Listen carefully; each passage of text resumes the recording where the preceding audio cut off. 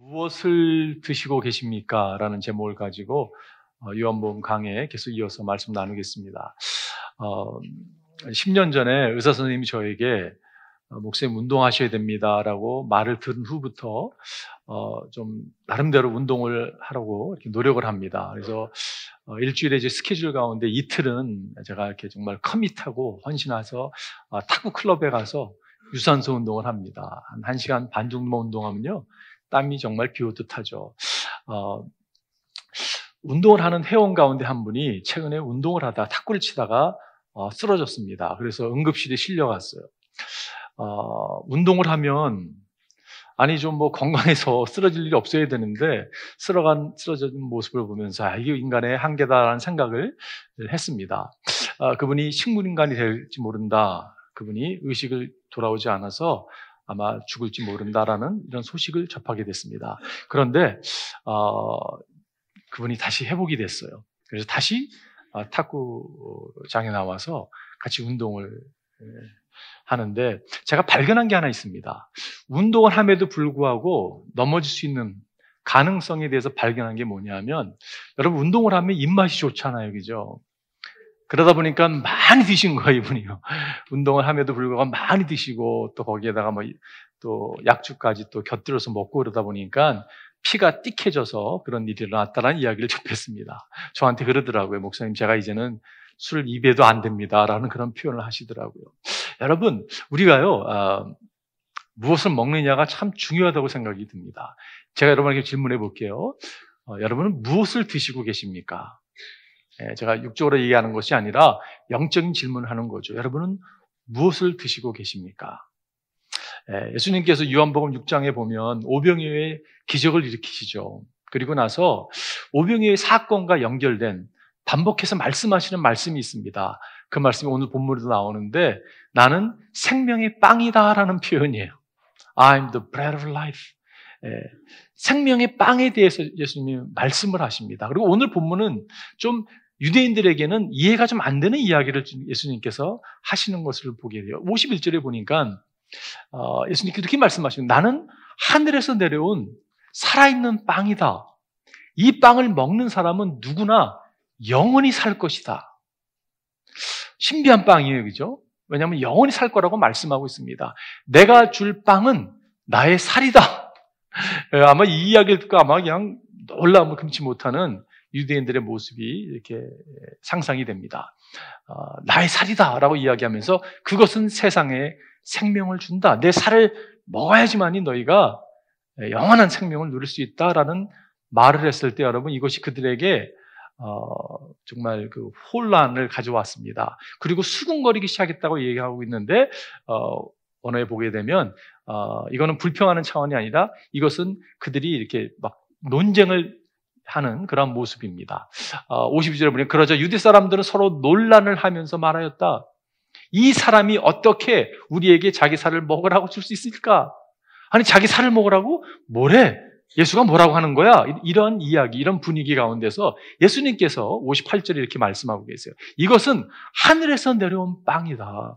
이것은 하늘에서 온 거라고. 이것은 너희 조상이 먹고서도 죽은 그런 것 같지 아니하다고.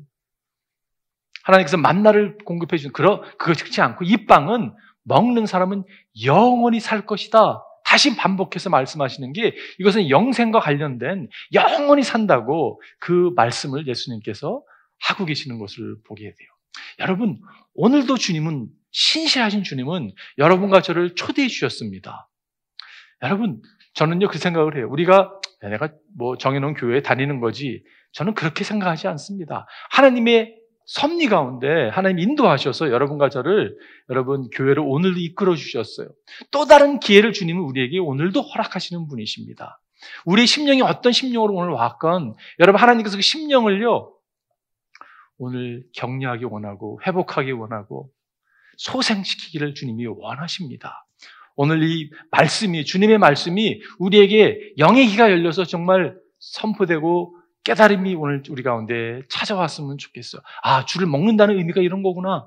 주의 피를 마신다는 의미가 이런 거구나. 영생을 누린다는 게 이런 거구나. 여러분과 제가 오늘 좀 주님께서 우리에게 말씀해 주시기를 바라요.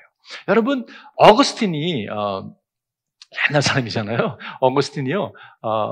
기독교인의 삶을 이렇게 세 단계로 표현했습니다. 우리는 예수 그리스도의 정말 철저한 은혜로 말미암아 여러분과 제가요 의롭게 되는 것이에요. 그래서 그 justification이라는 영어의 단어에 justification, 우리가 justify 됐다, 의롭게 됐다라는 단어를 사용합니다. 그게 주님이 우리 가운데 찾아오시는 거예요, 그죠? 그리고 두 번째 단계는 sanctification이라는 단어를 사용합니다. 우리가 여러분 구원을 받고서 우리는요 성화의 단계를 통해서 계속 성장해 나가는 거예요. 예수님의 모습을 닮은 모습으로 성장해 나가는 것입니다. 그리고 마지막에는 우리가 glorify 되는 거예요. glorification, 우리가 영화롭게 되는 것이에요. 이 단계 오늘 여러분과 나누고자 하는 메시지는요, 이 3포인트의 이 justification, sanctification, glorification 이 단계를 여러분과 좀 나누고 싶어요. 첫 번째는 예수님으로 우리를 채울 때 영생을 얻습니다. 이것은 첫 번째 우리가 justification, 우리가 그리스도의 은혜로 인하여 여러분과 제가요 영원한 생명을 얻는 것이에요. 이거는 철저하게 하나님께서 거주신 은혜죠. 우리가 의롭게 되는 것은 우리 힘으로 의롭게 되지 않습니다. 하나님의 철저하신 은혜로 말미암아 여러분과 제가 의롭게 되는 것을 알 수가 있어요. 오늘 53절에 보니까 예수께서 그들에게 말씀하셨다. 내가 진정으로 너에게 말한다. 너희가 인자의 살을 먹지 아니하고 또 인자의 피를 마시지 아니하면 너희 속에는 생명이 없다. 여러분 많이 들었던 말씀이에요, 그죠? 우리가 이 말씀 언제 많이 접합니까, 여러분? 성찬식 때 많이 접해요, 그죠? 근데 이 말씀이 성찬식에 대한 말씀입니까? 네, 그렇지 않습니다. 성찬식을 할 때 우리가 인용하는 말씀이긴 하지만 이 말씀이 성찬에 대한 말씀은 아니에요. 성찬에 대한 말씀은 예수님께서 십자가 지시기 전날 밤에 예수님께서 제자들에게 성찬을 하는 것을 우리가 알 수 있죠. 그때 처음 성찬에 대한 가르침이 있었습니다. 그러니까 이 말씀은 성찬에 대한 말씀이 아니에요. 그리고 성찬은 믿는 사람에게 허락하는 말씀이지 이 지금 대상은 유대인들은 가버나움에 해당해 있는 이 분들은요 지금 예수를 믿지 않는 사람들입니다. 의심이 많은 사람들이에요. 이거 성찬에 대한 이야기 아닙니다. 그리고 여러분 아니 성찬을 통해서 구원을 받는다고요? 그건 예수님의 가르침과 상반된 이야기를 하고 있는 거예요. 그죠? 근데 성찬에 대한 이야기 아닙니다. 그러면 이 의미가 무엇입니까, 여러분? 플러신학교에 그 콜린 브라운이라고 하는 조직신학 교수님이 계셨습니다. 서목사님과 제가 그분의 밑에서 조직신학을 배웠던 기억이 있는데요. 그분이 이렇게 잘 설명을 했어요. 요한복음 6장은 성찬식에 대한 말씀이 아닙니다. 하지만 성찬식을 요한복음 6장은 잘 묘사하고 있습니다. 너무 잘 표현했다고 생각이 들어요. 성찬식은 아니지만 잘 묘사. 그 의미가 무슨 의미가 있습니까? 아니 예수의 피를 마시고 예수의 몸을 먹는다는 의미가 무엇입니까? 여러분 무엇이라고 생각하세요? 그것은요 justification에 관련된 이야기입니다. 우리가 의롭게 되는 것의 이야기예요. 오늘 40절에 보니까 오늘 본문 지난주에 봤던 말씀인데요. 또한 아들을 보고 그를 믿는 사람은 지금 아들을 보는 거예요. 여러분 주님은 우리에게 초대하시는데 아들을 보라, 십자가를 바라보라 이렇게 초대하십니다. 구원은요 보는 거예요. 여러분 보는 거 어렵다고 생각하세요? 보면 돼요, 그죠? 보는 게 어렵지 않습니다. 어린아이도 볼 수 있고 노인도 볼 수 있고 청년도 볼 수 있고 보면 믿게 되는, 보고 믿으면 구원이 임하는데 그걸 안 합니다, 사람들이. 주님께서 아들을 보고 그를 믿는 사람은 누구든지 영생을 얻게 하시는 것이 내 아버지의 뜻이다. 나는 마지막 날에 그들을 살릴 것이다. 마지막 날에 살린다는 의미가 무슨 의미가 있습니까, 여러분? 영원한 생명을 허락한다는 이야기죠. 비슷한 말씀이 54절 오늘 본문에 말씀하고 있는데 내 살을 먹고 내 피를 마시는 사람은 영원한 생명을 가지고 있고 마지막 날에 내가 그를 살릴 것이다. 마지막 날에 살린다는 말씀을 또 하고 있습니다. 여러분 무슨 의미입니까, 여러분? 아들을 보고 믿는 것과 내 몸을 먹고 내 피를 마시는 게 동등한 것, 같은 것을 지금 말씀하고 있는 거예요. 이게 그런 의미입니다, 여러분. 주의 몸을 받고 그분의 피를 마신다는 의미는 아들을 바라보는 거예요. 십자가상에서 처절하게 나의 죄를 위하여 대신 죽으신 십자가를 바라봄으로 여러분과 제가 구원을 얻는 것이요. 여러분 이게 justification입니다. 이것이 얼마나 복된 것입니까? 근데 왜 예수님께서 이렇게 묘사하셨을까? 왜 몸을 먹고 피를 마시는 거로 묘사하셨을까라는 생각을 할 때가 있어요. 여러 가지 이유가 있겠지만 그중에 하나 이유가 있다면요. 유대인들에게 있어서는 그들이 기다렸던 메시아는 왕으로 찾아오는 메시아였습니다. 로마 제국을 몰아내고 여러분 건설시키고자 하는 그러한 자신들만의 그러한 나라, 왕으로 찾아오시는 메시아를 고대했지 지금 예수님 말씀하는 그런 메시아가 아니었거든요. 근데 예수님 어떤 분으로 오셨습니까, 여러분?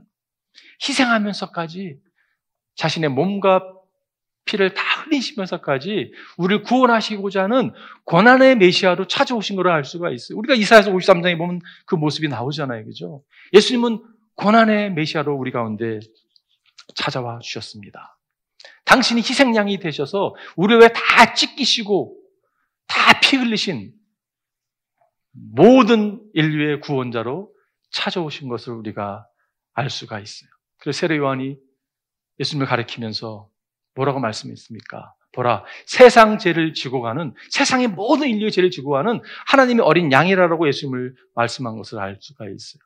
여러분, 유대인들에게 있어서 유월절은요, 그들이 너무 명확히 잘 알고 있는 절기입니다. 유대인의 희생, 어린 양의 희생이 있었기 때문에 여러분, 그들이 구원받은 것처럼 예수 그리스도의 희생, 그분의 몸이 찢기고 피를 흘림으로 말미암아 여러분과 저에게 구원이 찾아오는 것을 알 수가 있어요. 성경은 피에 대해 명확하게 전하고 있습니다. 여러분, 히브리서에 보면 이런 말씀이 있어요.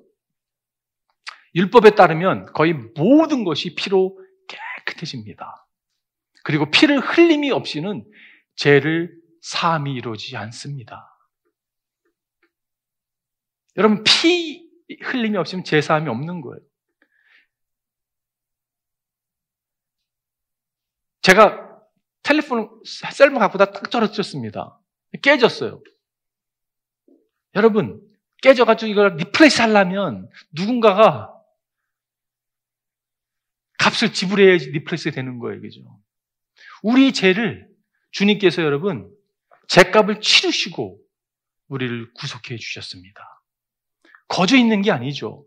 예수님께서 피를 흘리셨어요. 우리의 죄값을 대신하셔서. 그래서 여러분, 기독교는 어떤 의미에서는 피의 종교입니다. 유대교도 마찬가지였죠. 근데 그들이 예수님과 이렇게 연결하지 못하고 이해하지 못한 것이 얼마나 안타까운지 모르겠어요. 오래전의 일입니다. 제가 몽골을 갔었는데요. 아직도 모르겠어요. 그게 풍습인지. 염소를 잡는데 저한테 망치를 쥐어주는 거예요. 손님이 잡아야 된다는 거예요. 그 염소를요. 제가 너무 당황했습니다. 그리고 잡는 방법을 가르쳐 주는데 염소를 이렇게 쳐다보고 있다가 눈과 눈 사이의 이마를 망치로 약하게 치면 반항한다는 거예요. 한 번에 세게 후려 갈기지 않으면 안 된다는 거예요. 제가 망치를 주었습니다. 염소를 이렇게 보니까요, 염소가 저를 쳐다보는 것 같아요. 이거 어떻게 하겠습니까, 여러분? 제가 이렇게 망설였습니다. 그랬더니 막 웃으면서 호스트가 제 망치를 뺐더라고요. 아직도 모르겠어요. 지금 정말 그게 풍습인지, 손님이 잡는 것이 풍습인지. 아마 저를 놀리기 위해서 했던 것 같습니다. 그리고 딱 잡는데 그 모습을 딱 봤는데요, 아름답지 않은 모습이었습니다. 여러분, 피 흘림이 아름답다고 생각하세요? No! 절대 아름답지 않아요. 예수님의 피 흘림, 우리가 하도 피해 보고 예수님에 대해서 이야기하지만 그 모습은 처절한 모습이었습니다. 처절하게 여러분, 피 흘리신 모습이에요. 아름답지 않습니다. 그런데 주님은 피를 흘리셨어요. 누구를 위해서요? 여러분과 저를 위해서 피를 흘리셨어요. 피 없이는 그분이 우리의 구주가 될 수 없거든요. 대가를 지불하지 않고는 여러분과 우리가 갖고 있는 죄를 여러분 우리가 어떻게 할 수 없는 거예요. 그러니까 여러분 복음이 복음이잖아요. 그죠? 얼마나 감사한 일입니까? 그분은 피를 흘리셨습니다. 또한 그분은 몸을 찢기셨어요. 그래서 그분이 내가 생명의 빵이라고 오늘 말씀하고 있는 거죠. 이렇게 말씀합니다. 나는 하늘에서 내려온 살아있는 빵이다. 이 빵을 먹는 사람은 누구나 영원히 살 것이다. 내가 줄 빵은 나의 살이다. 이것은 세상에 생명을 준다. 예수님이 지금 빵에 대한 이야기를 하고 있습니다. 요한복음 12장에 보면 이런 말씀을 하고 계세요. 내가 진정으로 너에게 말한다. 밀알 하나가 땅에 떨어져 죽지 않으면 하나님 그대로 있고 죽으면 열매를 많이 맺는다라고 말씀하고 있어요. 여러분, 빵을 만들기 위해서도 밀의 곡물이 죽어야 합니다. 곡물이 열매를 뽑힌 바 되고 부서지고 가루가 되어서 반죽을 통해서 빵이 구워지는 것과 마찬가지로 예수 그리스도께서 뽑힌 바 되고 밟힌 바 되고 부셔져서 생명의 빵이 되셔서 우리에게 제공해 주시는 거예요. 그 빵을 먹는 사람만이 영생을 누리게 된다고 주님이 오늘 우리에게 말씀하고 있는 것이요. 49절에 보니까 너의 조상은 광야에서 만나를 먹었어도 죽었다. 그 만나는 여러분 육체를 채우기 위해 영원한 빵이 아니었어요. 그죠? 근데 주님이 제공해 주시는 빵은 뭐라고 말씀하고 있냐면 이것을 먹으면 영원히 굶주리지 아니할 것이고 너에게 영생을 줄 거라고 말씀하고 있어요. 제가 어저께 이번 주에 먹는 거에 대해 묵상하면서 여러 생각이 들어왔습니다. 왜 식욕이 없을까? 왜 우리에게는 영적인 식욕이 없을까? 여러분 정말 사모하는 마음 있으십니까? 정말 저는 말씀을 열 때마다 정말 사모합니다. 주님 예배 드릴 때마다 사모함이 있습니다. 기도할 때마다 정말 사모함이 있습니다. 여러분 그런 마음이 있으세요? 제가 생각해 봤어요. 왜 우리는 그 영적인 식욕이 없을까? 그 이유 중에 하나가요. 생각하다가 우리가 다른 정크푸드로 많이 채운 바 됐기 때문에 진정이 먹어야 될 것을 발견하지도 못하고 식욕도 없다는 생각이 들어왔어요. 세상의 것으로, 쾌락으로, 소유로 어떠한 그거를 추구하다 보니까 여러분, 그게 나의 진정한 체험을 채울 거라는 착각 가운데 살다 보니까 식욕도 없어지고 살아가는 모습이 우리의 모습이 아닌가라는 생각을 하게 돼요. 여러분 그것은 참 양식이 아닙니다. 참 음료가 아닙니다. 주님 오늘 본문에 말씀하시죠. 내 살은 참 양식이요 내 피는 참 음료라고 말씀하고 있어요. 참 양식과 음료를 우리가 받아들일 때만이 우리 가운데 진정한 여러분 체험이 찾아온다는 거죠. 그리고 이 먹는 걸 묵상하다가 먹는 거에 대해서 이야기하는 분들이 계십니다. 이 음식에 대해서. 이 음식은요 성분이 이렇고 저럽니다. 냄새 한번 맡아보세요. 좋죠? 막 이렇게 말씀을 한다고 해서 여러분 그분이 만약에 음식을 접하지 않는다면 영양분을 섭취할 수 없는 것과 마찬가지라는 생각이 들었어요.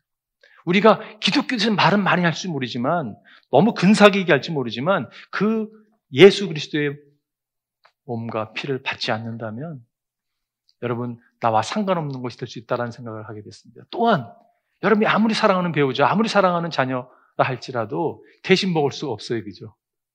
정말 그도 기도해 드는 생각이 듭니다. 각 사람이 예수 그리스도의 몸과 피를 받음으로 여러분 영생을 누리는 이 justification, 의롭게 되는 그 축복을 누리기를 바라요. 자, 두 번째는요, 예수님을 믿음으로 우리에게 채워야 합니다. 이거는 sanctification part입니다. 우리를 성화시키는, 여러분, 우리가 정말 은혜로 말미암아 구원을 받았습니다. 그리고 주님은 계속적으로 말씀으로 우리를 채우시기를 원하는 것을 보게 돼요. 오늘 56절 보니까 내 살을 먹고 내 피를 마시는 사람은 내 안에 있고 나도 그 사람 안에 있다. 여기서 먹고 마신다는 것은 현재 진행형입니다. 지금 계속 먹고 계속 마시고 있는 거예요. 근데 여러분, 주님이 참 아주 아름다운 표현을 하셨습니다. 이렇게 먹고 마시는 사람은 내 안에 있고 나도 그 사람 안에 있다. 나중에 예수님께서 요한복음 15장에서 더 디테일하게 말씀해 주시는데 여러분, 내 안에 있고 나도 그 사람 안에 있다. 무엇을 이야기하고 있습니까?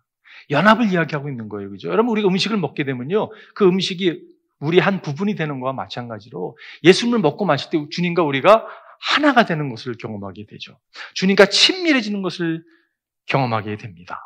여러분과 제가 예수 그리스도로 체험받을 때 어떤 일이 일어납니까, 여러분? 우리가 예수님 닮아가는 거예요.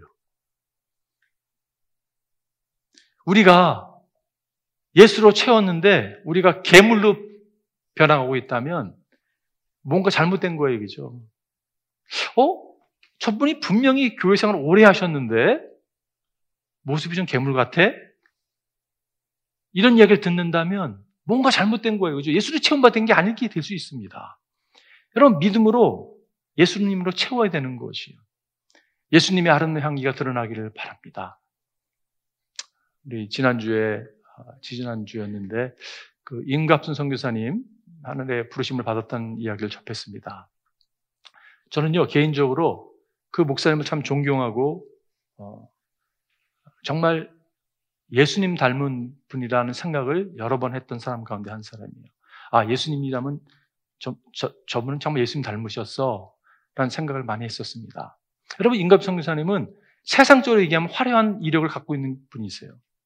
박사학위 여러분 2개 갖고 있는 분이십니다. 나라를 위해서 20년 넘게 그분이 그 원자력 과학자였거든요. 정부에서 대통령이 픽업해가지고 여러분 일을 맡길 정도의 그런 일을 감당하던 분이십니다. 그러던 어느 날 아들로 하여금 연락을 받습니다. 미국에 있는 아들로 하여금 연락을 받아요. 그리고 기도하는 가운데 그 포지션을 바로 내려놓고 미국으로 건너오셨습니다. 그리고 신학 공부를 하셔가지고 목사가 되셨습니다.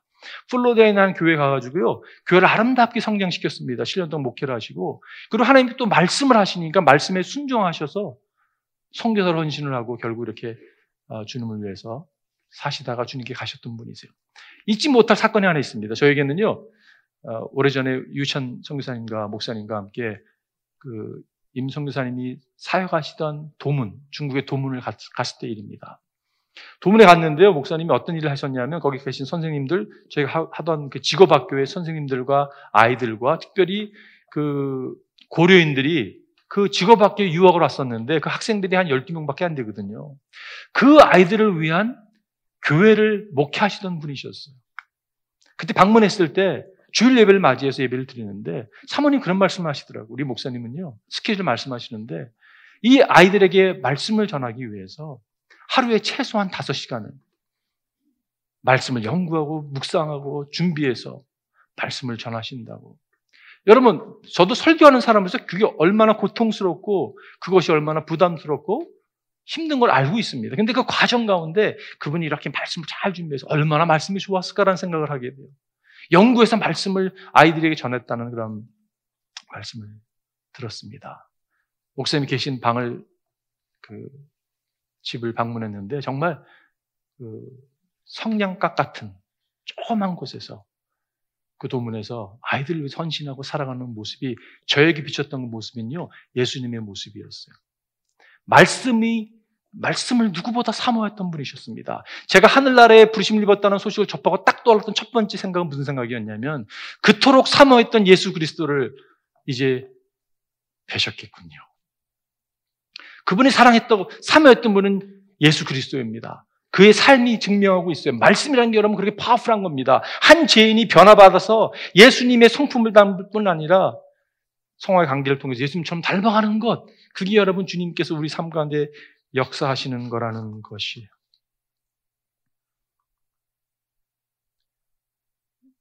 실제로 보니까 살아계신 아버지께서 나를 보내셨고 내가 아버지 때문에 사는 것과 같이 나를 먹는 사람도 나 때문에 살 것이다.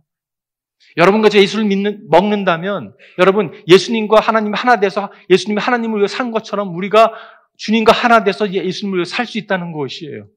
이것이 얼마나 복된 것입니까? 그러므로 여러분 예수님을 계속 섭취하십시오. 먹으십시오. 채우십시오.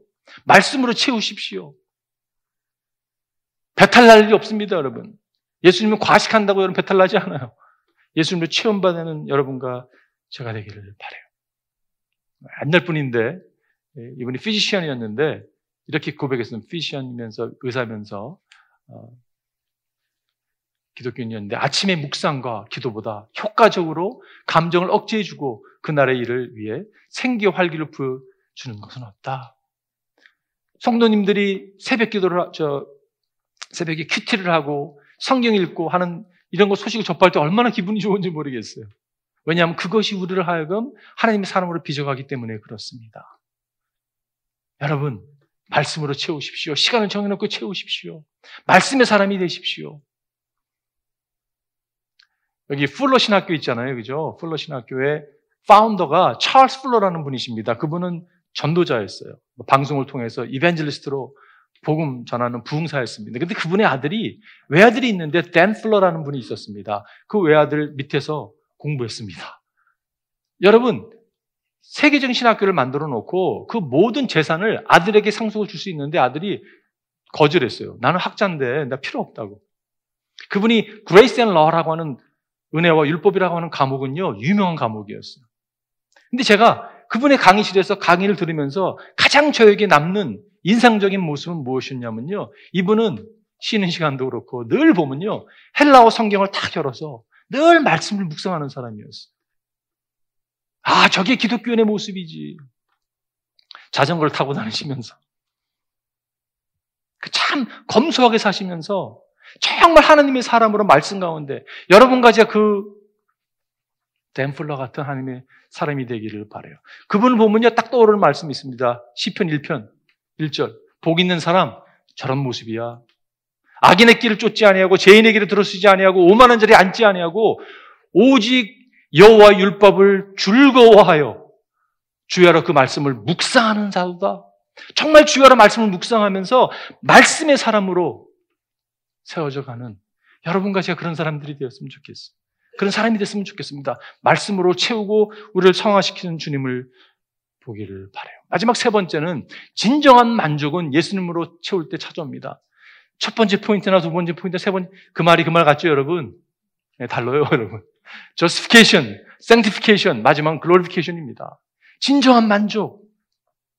오병이어의 사건을 기록하면서 마태는 이런 표현합니다. 그들은 모두 배불리 먹었다. 남은 부스러기를 모으니 12강들이 같이 살았다. 이 배불리 먹었다라는 표현을 쓰고 있는데 이 단어의 영어로 보게 되면 They all ate and were satisfied. Satisfied. 정말 만족했다라는 표현을 하고 있어요. 우리가 음식을 먹을 때 행복함을 느끼지 않습니까? 여러분 만족감 느끼지 않아요? 저만 그럽니까? 저는 우리 한국 민족들이 먹는 거에 특별한 그 은사가 있다고 생각이 드는데 제가 이번 주에 먹는 거라는 걸 생각하다가 한국 말 가운데 먹는다는 표현이 많잖아요. 그죠? 애 먹었어. 물 먹었어. 물 먹였어. 뭐 이런 것도 있고 곧 먹었다는 표현도 있고 말이 잘 먹히지 않아. 엄마 나 챔피언 먹었어. 옛날에 그 홍선 선수 축구를 하더라도 골 먹었어. 이런 먹는다는 표현을 얼마나 많이 하는지 모르겠어요. 한국 민족은 이렇게 좀 먹는 것에 좀 센시티브하지 않나는 생각을 하게 됩니다. 여러분, 저는요, 개인적으로 빵을 좋아합니다. 빵집에서 그 빵 냄새 맡도 너무 좋아요. 행복함을 느껴요. 커피를 개인적으로 좋아합니다. 커피 내릴 때 그 커피 향이 있잖아요. 너무 좋아요. 행복함을 느껴요. 그러니까 이 빵과 맛있는 빵과 맛있는 커피를 먹을 때 얼마나 만족함을 느끼는지 모르겠어요. 근데 주님께서 제공해 주시는 영적인 빵과 음료는요, 여러분 그거와 어떻게 비교하겠습니까? 이거는요, 이 땅의 만족뿐만이 아니라 오는 땅의 만족을 허락하는 것을 보게 돼요. 여러분, 부부 가운데 갈등이 있으세요? 그거요, 간단합니다.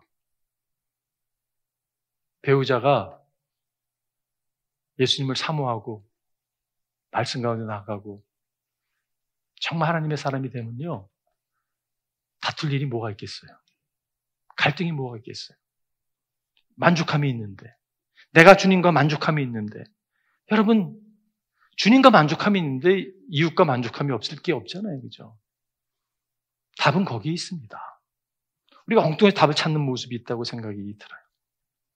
요즘에 새벽 기도가 저희가 사도행전을 해서 그런지 몰라도, 최근에 임감성 교사님이 천국 가서 그런지 몰라도 부활에 대한 소망을 다시 한번 묵상하게 됩니다. 사도 바울이 끊임없이 전했던 것이 부활에 대한 소망이었어요.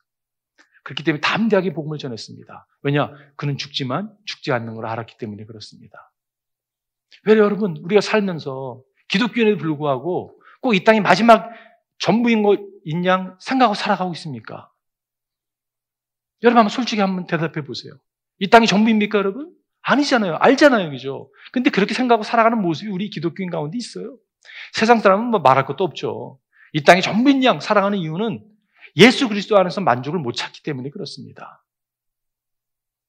그러니까 여러분, 이 땅이 전부인 양 슬퍼하고 누가 죽어도 슬퍼할 수밖에 없는 거예요. 여러분, 엘리앗이라는 분 계시죠? 짐 엘리앗의 그 아내였던, 남편이 젊은 나이에 여러분 에콰도 가서 순교당하고 여러분 힘들었을 거예요. 그죠? 근데 그분이 재혼을 하십니다. 근데 재혼된 남편이 또 죽습니다. 그럼 신학교 교수였는데요. 죽었을 때 사람들이 와서 뭐라고 했냐면, 아니 어떻게 이런 일이 일어날 수가 있냐고. 하나님 너무한 거 아니냐고. 첫 남편도 그렇게 보내고 둘째 남편 어떻게 살라고. 여러분, 엘리자벳이요, 정색을 합니다. 그리고 아니 무슨 이야기를 하시는 거냐고. 당신들이 하나님의 주권을 믿는 사람들이냐고.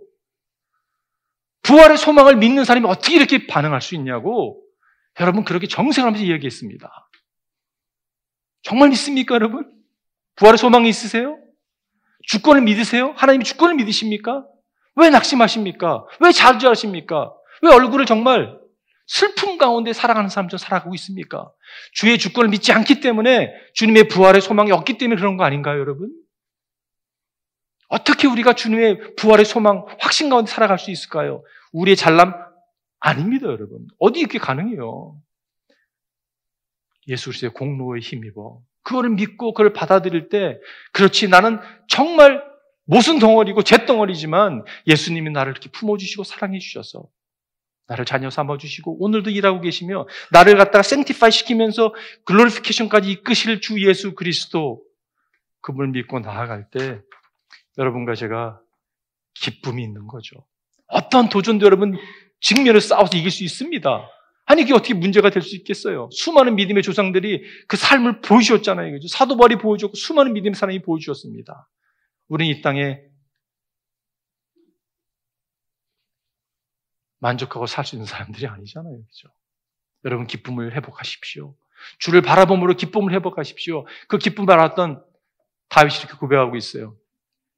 주님께서 몸소 생명의 길을 나에게 보여주시니, 여러분, 주님께서 찾아와 주셔서 정말 디바인 인비테이션, 정말 비지테이션이 있었잖아요. 그죠? 디바인 비지테이션, 주님의 정말 신적인 하나님이 우리 가운데 찾아와 주셨잖아요. 그죠? 그래서 여러분과 제가 주님의 은혜를 깨달았습니다. 주님을 모시고 살아가는 거예요. 그 사는 삶에 기쁨이 넘칩니다. 주를 모시고 사는, 그리고 그것은요, 주님께서 내 오른쪽에 계시니 그 큰 즐거움이 영원토록 이어질 것입니다. 이터니티까지 이게 익스텐드 되는 거예요. 여러분, 그게 구원입니다. 오늘날 내가 주님을 경험하고 그 기쁨을 가지고 환경이 아무리 힘들고 나를 끄집어 내린다 할지라도 여러분, 영원으로 이어지는 것을 경험하는 것이에요. 결론 내리면서 존 칼빈의 이야기를 나누고 싶습니다. 존 칼빈이 이런 얘기를 했어요. How few are there who are satisfied with Christ alone. 정말 예수님 한 분만으로 만족하는 사람이 왜 이렇게 적은지 모르겠어요. 나의 모습을 봐도 그렇고 주위에서 여러분 캐치되는 모습이 그런 모습이라는 생각이 들어요. 여러분과 제가 정말 예수님 한 분으로 만족했으면 좋겠어요. 만족할 수 있는 유일한 방법은 그분을 향해서 여러분 굶주림이 있어야 됩니다. 에스베리 여러분 접하셨어요? 그죠? 뉴스를요. 켄터키의 작은 마을에, 시골 마을에 에스베리 대학교에서 지금 부흥이 막 번지고 있습니다. 1600명밖에 안 모이는 대학교에 그냥 보통 챗불 시간이었어요. 수요일 날 10시에 챗불 들어지는데 챗불이 끝났습니다. 돌아가야 되는데 나중에 인터뷰 보니까 아이들이 이러는 거예요. 성령께서 여기 남아있어라. 그렇게 마음을 주시더래요. 그리고 예배가 이어졌습니다. 뭐 중간에 수업 듣고 오는 애들도 있었는데 그게 여러분 24시간 하루 이틀 해가지고 15일 동안 이어졌어요. 계속 그 소문을 듣고서 뭐 유럽에서도 막 여러 곳에서 여러분 방문했습니다. 그러니까 총장님이 더 이상 이게 조그만 마을에 이게 뭐 너무 사람들이 줄 서서 거기 들어가려고 하니까 이제 문을 닫게 됐어요. 근데 여러분 문을 닫은 것이 아니라 흩어져서 이 부흥의 불길을 번지게 하자고. 접하는 뉴스도 재밌는 게 많이 날라오고 중학생들이 막 모여가지고 회개하고 기도하고 이런 일들이 지금 번지고 있는 거예요. 제가 그걸 보면서 무슨 생각이 들었냐면요. 특별히 제 마음에 딱 이렇게 도전 주고 찾아왔던 게 뭐냐면 평범한 사람들이 특별한 뭐 캐리스메릭 리더 있는 것도 아니고 평범한 사람들이 예수님에 대해서 황홀한 마음으로 나아갔기 때문에 주님이 부으신 은혜와 부흥이 찾아왔다는 것이에요. 여러분, 이거 우리 이야기 아닙니까?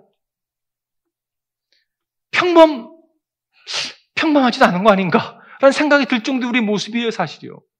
근데 하나님께서 우리 가운데 정말 하나님, 내가 당신에게 정말 굶주립니다. 나에게 갈증이 있습니다, 주님. 주님 나를 채워주세요. 그러한 겸손한 마음으로 나아갈 때 여러분 우리 가운데 부흥이 일어나기 시작하는 것이. 저는 기도하기를요. 그 켄터키 작은 마을에 시작했던 그 부흥의 불씨가 미국 전역을 덮치기를 기도합니다. LA에 덮치기를 기도해요. 서든 캘리포니아 덮치기를 기도하고요. 여러분 가정과 교회에 덮치기를 기도합니다. 여러분 이 불길이 전 세계로 뻗어나가기를 바라요. 여러분과 제가 특별히 교회이기 때문에 우리가 선교 교회이기 때문에 우리가 교회잖아요. 그죠? 교회는 건물이 아니지 않습니까? 우리가 교회입니다. 우리가 부흥되어야 되는 거예요. 여러분과 제가 살아나야 되는 거예요. 리바이브 되어야 되는 거죠. 그럴 때 우리 가정과 이 나라가 회복될 줄 믿습니다. 한번 기도하겠어요.